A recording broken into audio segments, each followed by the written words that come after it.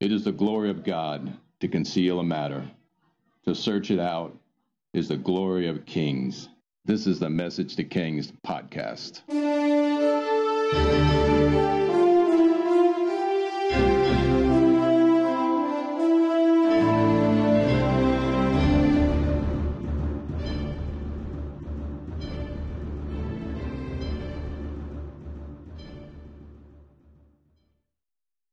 Episode 219, Daniel's Dream of the Four Beasts. 9 years has passed since Cyrus became king of Persia and the Medes. In the meantime, the king of Babylon died, and another king has assumed the throne through another Babylonian coup. His name is Nabonidus. After some time, his son, Belshazzar, becomes his co-regent. He effectively runs the throne. Belshazzar basically rules the Babylonian Empire because his father will not be present for about 10 full years, spending his time elsewhere. Considering this, here is a bio of Belshazzar. Belshazzar was the son of Nabonidus, the last king of the Neo-Babylonian Empire. The Nabonidus Chronicle describes him as the grandson of Nebuchadnezzar, but this may have been propaganda to justify the reign of his father, who was not of the royal line. He played a pivotal role in the coup d'etat that overthrew the previous king and brought Nabonidus to power in 556 BC. Although unlike his co-conspirators, he was not a member of the old Babylonian aristocracy. Nabonidus spent the years 553 to 543 BC in the oasis of Tema and the northern areas of the Arabian Peninsula, leaving Belshazzar to govern Babylon. During his father's prolonged absence, Belshazzar ruled as co-regent or regent, but he was never called king and never took part of the Babylonian New Year festival, at which the king's presence was essential. His duties as crown prince, the title that appears in documents, included overseeing temple estates and leasing out temple land, and he worked at restoring the Babylonian god Marduk, demoted by Nabonidus in favor of the moon god, Sin. Daniel probably had to figure out his role as the monarchy changed, and there was probably a lot of internal instability, yet in the end, Daniel continued to be an administrative driving force in the empire. The alliance with the Medes appeared to have fizzled out, not out of bad relations, but their alliance to destroy the Assyrians was the purpose of it. And with Cyrus the king in charge, they did remain friends, and they were cordial trading partners, but the alliances seemed to have passed with the change of leaders. Call the alliance expired. And this is the geopolitical situation. And as the new king comes to power, Daniel wonders about the world around him, potentially in answers to some of his fears, concerns, or just honest prayers. Daniel has an encounter in the first year of Belshazzar. And before we cover this experience, note, it's going to mirror Nebuchadnezzar's dream of the statue. While it was marvelous and glorious and vain like a self-image or statue to the king of the world, from the perspective of Daniel, this vision is vain and cruel and monstrous. Just like Nebuchadnezzar's dream of 4 kingdoms and 10 toes. Daniel has a vision of 4 beasts, and the last beast has 10 horns. The interpretation is going to mirror world empires and the end of the age at the same time. Daniel 7. In the first year of Belshazzar, king of Babylon, Daniel had a dream, and visions passed through his mind as he was lying in bed. He wrote down the substance of his dream. Daniel said, "In my vision, at night, I looked, and there before me were 4 winds of heaven churning up the great sea. 4 great beasts, each different from the others, came up out of the sea. The first was like a lion. It had wings of an eagle. I watched until its wings were torn off, and it was lifted from the ground so that it stood on 2 feet like a human being, and the mind of a human was given to it." This describes the Babylonians quite easily. Daniel 7:5. And there before me was a second beast, which looked like a bear. It was raised up on one of its sides, and it had 3 ribs in its mouth between its teeth. It was told, "Get up and eat your fill of flesh." This is Media Persia. Daniel 7:6. And after that I looked, and there before me was another beast, one that looked like a leopard, and on its back it had 4 wings like those of a bird. This beast had 4 heads, and it was given authority to rule. The leopard and goat represent Greece, and we'll see this happen over and over. The 4 horns are the breaking of Alexander the Great's empire. Now we get to the fourth beast, and just like the statue dream in Nebuchadnezzar, we can have issues understanding how it speaks of the Roman Empire, yet at the same time, the Antichrist at the end of the age. Iron always represents Rome, and Rome had its iron and clay thing going on because it was formed as a republic, not as an empire, but later became an empire. And it owned democratic states, though it was an empire at the end. It gets a bit confusing. But Rome controlled its empire with an iron fist. Yet here is what Daniel got on the fourth beast. Daniel 7:7. After that, in my vision at night, I looked, and there before me was a fourth beast, terrifying and frightening and very powerful. It had large iron teeth, and it crushed and devoured its victims and trampled underfoot whatever was left. It was different from all the former beasts, and it had 10 horns. While I was thinking about the horns, there before me was another horn, a little one, which came up among them, and 3 of the first horns were uprooted before it. This horn had eyes like the eyes of a human being, and a mouth that spoke boastfully. So from the perspective of the fourth beast of the end of the age, we have the boastfulness of the horn, and how it blasphemed God, and we'll have an Antichrist at the end of the age, which will do just this. And now the vision goes on to God's judgment, and the great white throne judgment, and the river and lake of fire we covered near the time of the Josaphat episode. Daniel 7:9. And as I looked, thrones were set in place, and the Ancient of Days took his seat. His clothing was as white as snow, and his hair on his head was white as wool. His throne was flaming with fire, and its wheels were all ablaze. The river of fire was flowing, coming out from before him, and thousands upon thousands attended him. 10,000 times 10,000 stood before him. The courts were seated, and the books were opened. And then I continued to watch because of the boastful words the horn was speaking. I kept looking unto the beast was slain, and its body destroyed and thrown in the blazing fire. The other beasts had been stripped of their authority, but were allowed to live for a period of time. And in my vision at night I looked, and there before me was like a son of man, coming with the clouds of heaven. He approached the Ancient of Days and was led into his presence. He was given authority, glory, and sovereign power. All nations and people of every language worshipped him. His dominion is an everlasting dominion that will not pass away, and his kingdom is one that will never be destroyed. Very clearly, this is the end of the age.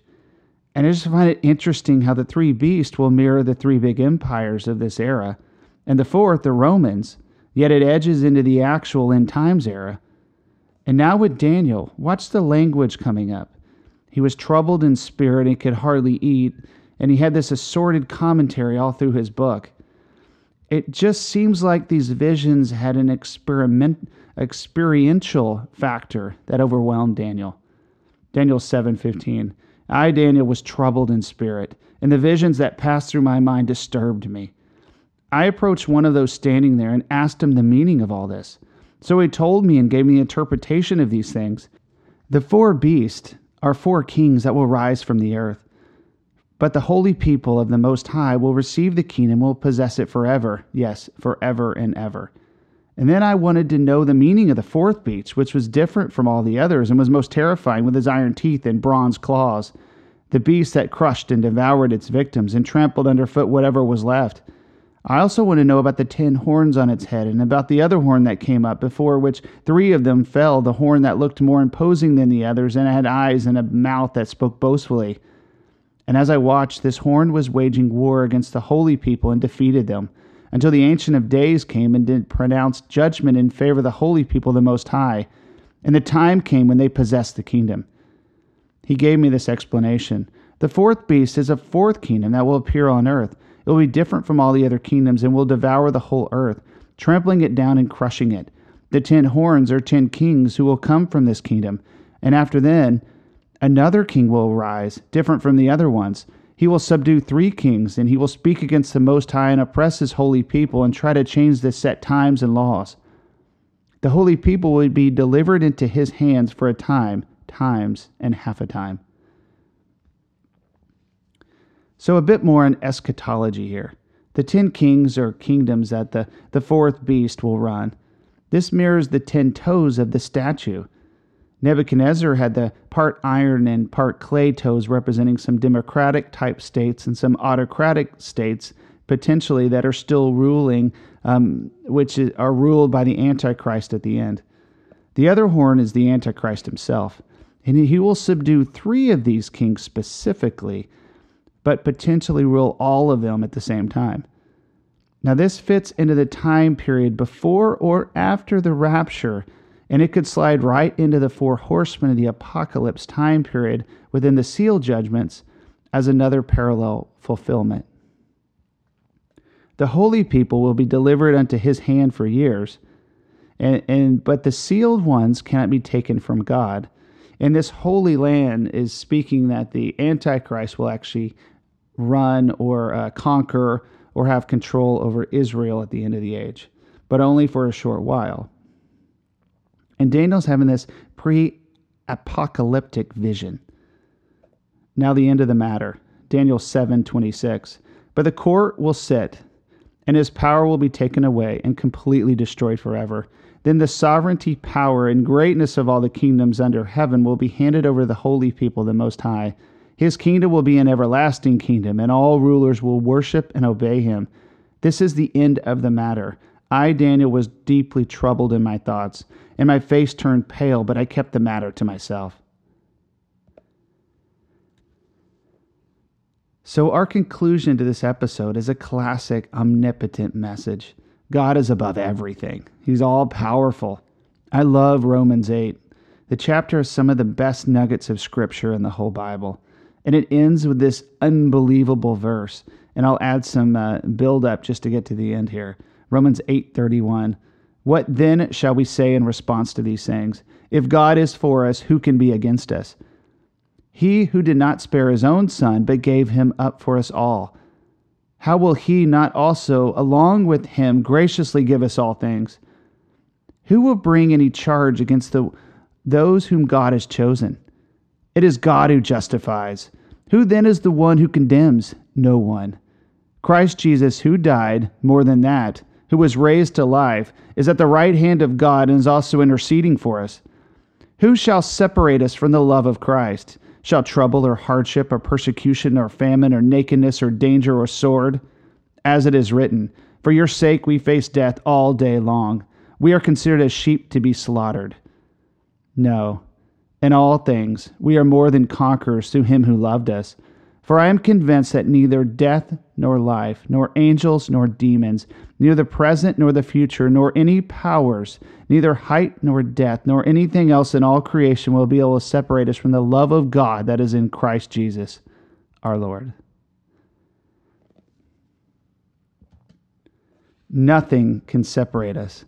Death nor life, nor power, nor principalities, nor dark rulers of this world.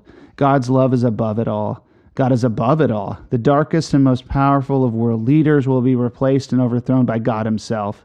God is truly omnipotent, all-powerful, all-awesome, glorious, and magnificent. We should never second-guess who has the true power in the universe. Despite whatever hardships we see with our eyes or even through world history. So I have a very practical business reference. I'm going to apply it to this dustbin of history of world empires. And it's almost kind of embarrassing to kind of dumb it down to the human level after reading that scripture, but this is my personal experience. I remember talking to this older gentleman who worked in finance at a large retailer, and he said executives seem to come and go and have their own perspective and drive. Some are good, some are not. Some make my life, I'm quoting this guy, some make my life miserable. Some help our people like me. Some make my life miserable, he'd say again. And I put up with it because who's the one still standing? Who's the one who's been here for 20 years? It's an interesting business perspective. And this guy is speaking to these dreamers who come into companies and they want to change things, but they don't understand the nuts and bolts of the business and how it impacts everyone who's running the show. And it's interesting business perspective because sometimes they come in with their grand vision and they make his life miserable because he has to go through all these extra hoops. And sometimes it's good, sometimes it's bad. And it's interesting business perspective, but what about God's perspective? I mean, this older gentleman outlived the ambitions of those around him and was the linchpin of the business making everything work over the years, regardless of new efficient changes, strategy implementations, great ideas, and such. He outlived them, and he continued to do his role perfectly. Nebuchadnezzar is prideful of his great achievement before he was even 40 years old. Alexander the Great is going to be so prideful he names nearly every city he founds on the way of his path of conquering Asia after himself. Before he's 30 years old, he actually conquers the world as he knows it. God just laughs at these men who think they have it all. He created the entirety of the world, and his age is beyond understanding. A day is 1,000 years to him. Who are the Babylonians, Persians, and Greeks? You Romans, you Antichrist, you frightened men, but you only prepare him for the end of the age and the culmination of world history. The devil's final hand has nothing. There is no ace in the hole. There are no jokers. God speaks the end from the beginning, and he even can tell what will happen and who the characters are when the end of the age comes. And the world is disheveled in the pursuit of itself, and God delivers upon his age-old promises and satisfies built-up judgment with ultimate justice at the end of the end.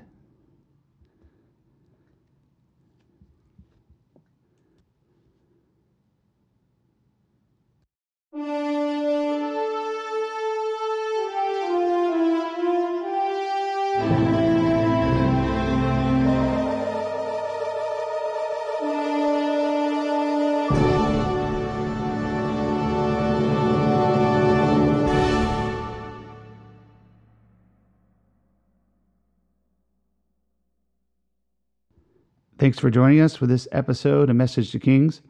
Feel free to visit the website, messagetokings.com, share the Facebook page, or if you want to chat, email us at messagetokings@gmail.com.